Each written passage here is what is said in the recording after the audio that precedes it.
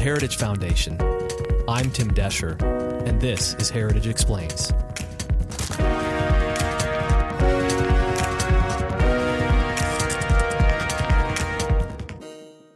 Climate change is the cause célèbre of the left, and it's not going away, even though it consistently ranks as one of the bottom issues Americans are most concerned about. Countless of dollars are raised through donations and tax dollars to combat the fear of man-made climate change. Regardless of polling, celebrities continue to host rallies, make movies, and put on concerts asking for government to take action.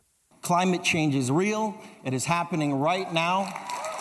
It is the most urgent threat facing our entire species, and we need to work collectively together and stop procrastinating. I grew up under a coal-fired power plant, so I was there when that came online, and I saw the soot that was collecting on the trees. We'll be cutting out insurance claims, workers' comp claims, hospitalization, sick days, and also emergency room visits.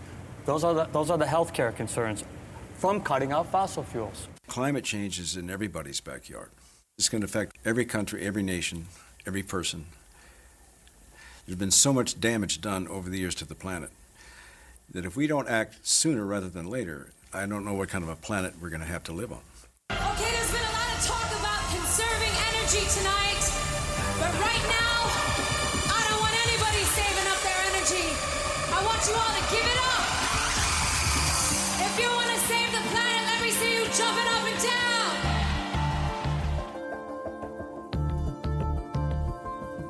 In response to this outcry, President Obama announced the Clean Power Plan in 2015.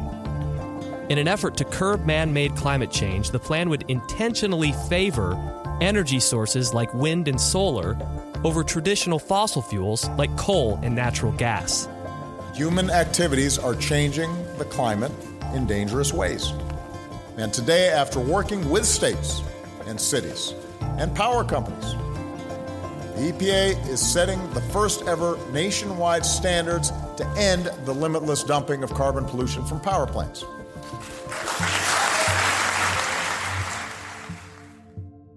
But as this plan was being implemented, many grew concerned about its impact on jobs and economic growth.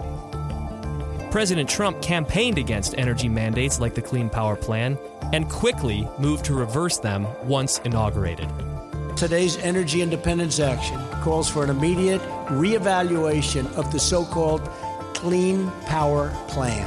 Perhaps no single regulation threatens our miners, energy workers, and companies more than this crushing attack on American industry. Last week, the EPA released a new rule to replace the Clean Power Plan called the Affordable Clean Energy Rule.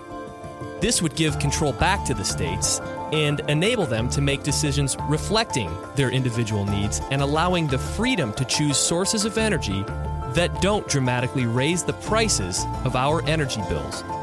To take a closer look and better understand some of the more confusing aspects of this back and forth between Trump and Obama policies, we talked with Nick Loris, the Heritage Foundation's Herbert and Joyce Morgan Fellow in Energy and Environmental Policy. Nick, thank you so much for being here today. Thanks for having me. So just give us a quick summary of Obama's Clean Power Plan. Where were we headed when it was started, and what was the plan if fully implemented? Sure. The Clean Power Plan was really the crown jewel of the Obama administration's climate legacy that would have required that states reduce their CO2 emissions on a state-specific basis depending on their energy mix. And it really would have hurt our existing coal-fired power fleet to force them to prematurely retire. And so it was really an attack on our existing coal generation, which at the time provided about 33% of our electricity. It's a little less now because of cheaper natural gas. But that in turn would have mostly impacted American families and businesses as a result of the higher energy bills that would have been brought upon this regulation. And so those costs ripple throughout the economy. It's not just when you pay your electricity bill. It's when you go to the grocery store, because everything that we do and make requires electricity. Nick, the primary target of the Clean Power Plan was what? Who would hurt the most? And do you have a sense for the cost to Americans? Yeah, we estimated that it would have forced electricity expenditures to increase about 20% over the next decade and a half, which again has huge ripple effects throughout the economy. It's not just your electricity bill, but all these families and businesses are either absorbing those costs, so that means they can't invest in new technology or hire new workers, or they're passing those costs on to consumers, so people are purchasing less of those goods and services. And that, again, acts as an economic vice that squeezes both the production side of the economy and the consumption side of the economy. And you're talking about hundreds of thousands of jobs lost. We estimated a $2.5 trillion hit to gross domestic product over the next 20 years. So a significant economic hit. And the important part of this, too, is for negligible climate benefits. This whole regulation was to reduce global temperatures. And so even if this plan was implemented perfectly, which it likely would not have been, climatologists using a climate model developed with funding from the EPA estimated that you would avert global temperatures by maybe a few hundredths of a degree Celsius warming by the year 2100. So negligible. Yeah. All cost, no climate benefit. Let's move to the Affordable Clean Energy Rule, or ACE, which was recently proposed by the Trump EPA. In your recent article, you said that this plan is the, quote, ace up the EPA's sleeve.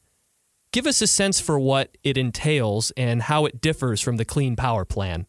One of the major differences between the Clean Power Plan and the Affordable Clean Energy Rule, or ACE, is that the Clean Power Plan would have empowered states to effectively re-engineer their energy economy by abiding by the regulation to build more wind or increase solar generation rather than actually regulating the point source of emission. It grossly exceeded the statutory authority of the EPA. It was constitutionally objectionable, which is why the Supreme Court stayed the regulation, because more than 24 states challenged the Clean Power Plan, and it looked like they were going to win, which is pretty unheard of, where a Supreme Court actually sides with industry on something like this.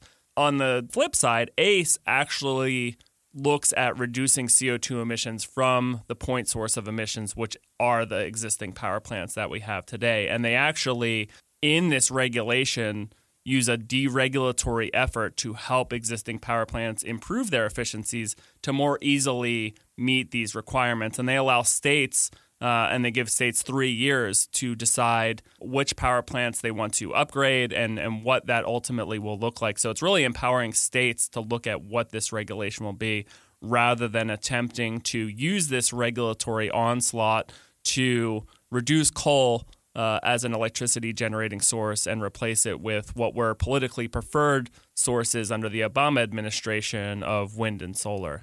Why isn't this a scrap it and forget all about it? Why are we trying to replace this? So the Supreme Court said that CO2 is a pollutant, and it remanded that case back to the EPA to say, you need to initiate an endangerment finding saying CO2 is a pollutant and you need to regulate it, or you need to provide justification as to why you're not going to regulate it.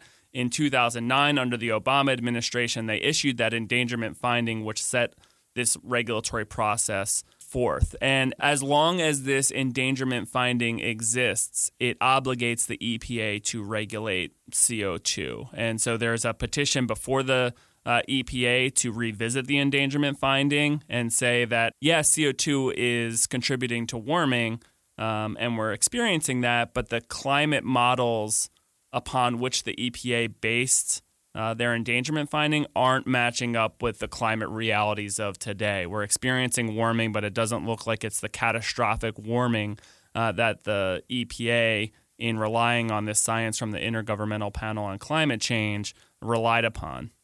Opponents of ACE started calling this the dirty power plan and have gone to great lengths to try and prove that ACE will harm the environment as well as our families. Obviously, these are scare tactics, so let's bring it back into perspective. What do these changes mean for the environment, for our health, and productivity? Well, first of all, it's still a regulation, so there's nowhere to go but reducing emissions here. And second of all, we're not backsliding here. This isn't giving coal or any other energy source a license to pollute. It's simply saying that, hey, Obama's Clean Power Plan was this attempt to re-engineer the energy economy. We're going to do much more of a minimalist, efficient regulation that actually gets to reducing the emissions that you want to emit. Now, I would argue that we shouldn't have this regulation at all because it is meaningless from a climate standpoint, and we have regulations in place to reduce those other pollutants like black carbon that have direct impacts on human health and the environment. And let's focus on those that will improve air quality rather than something as meaningless as the Clean Power Plan or even, in a sense, the ACE rule. Nick, many on the left are saying that this rule is just going to be overturned by the courts and that it won't stand up to scrutiny.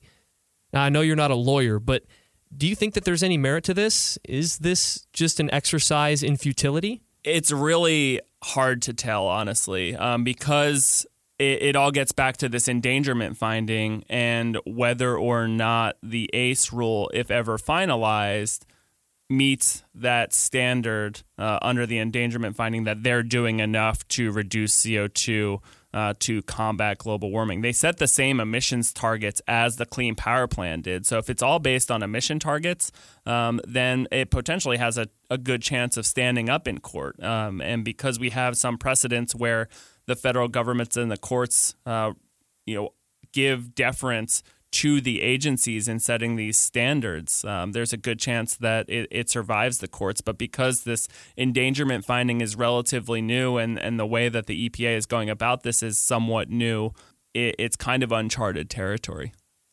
In many conservative circles, the EPA is an untrustworthy acronym because of many regulations and dictates. It's made business a lot more difficult to conduct, and it's stood in the way of a lot of potential progress. So let's focus on some of the good that's happening right now. Since Trump took office, a lot has been changing within the EPA. What is the administration doing right now in addition to the Clean Power Plan? What are you seeing and what are you cheering? Rolling back the Clean Power Plan is a huge part of it. Freezing the corporate average fuel economy standards. Those are the CAFE standards. CAFE standards, otherwise known as just mandating that your cars be more fuel efficient and taking choices away from consumers by making them less safe and lighter. Rolling those back, because that was essentially a gift toward companies that make electric vehicles like Tesla more than anything else, because that's an easy way for car companies to comply with this regulation. Rolling that back was important. Rolling back the new source performance standards for new power plants is something that isn't talked about very much, but in terms of potentially helping coal, that's a huge one. So explain that to me. So the new source performance standards was another climate change regulation that set a CO2 per megawatt hour threshold so low that it effectively would ban the construction of new coal-fired power plants. And so this was for anyone who wants to build a new coal-fired power plant, and this is what President Obama said when he was candidate Obama. He said, if anyone wants to do this, well, they can, but they're going to go broke for everything they're going to have to do to comply with the regulation. And he made good on that with his regulatory promise. And rolling that back will give coal a fighting chance to compete with cheap natural gas. I mean, those are three. And just simply instituting a culture that we need to rely on the states more because a lot of our national priorities have been cleaned up and a lot of our environmental challenges lie at the state level. So let's have more faith in what the states can do because they're closer to the situation and closest to the problem. So it's not just been a regulatory rollback from an economic standpoint, but it's also championing better environmental policies and making sure that we're not just focused on processes, but we're actually focused on environmental outcomes that achieve meaningful environmental benefits. And that's something the EPA got away from for a long time, even dating back past the Obama administration. Nick, thank you so much for looking after this and keeping track of it. You bet. Thanks for having me. Thank you so much for listening to this week's episode. If you enjoy this podcast, please subscribe to us on iTunes, Stitcher, SoundCloud, or wherever you listen to your podcasts. We'll catch you next week. Heritage Explains is produced by Michelle Cordero and Tim Desher, with editing by Thalia Rampersad.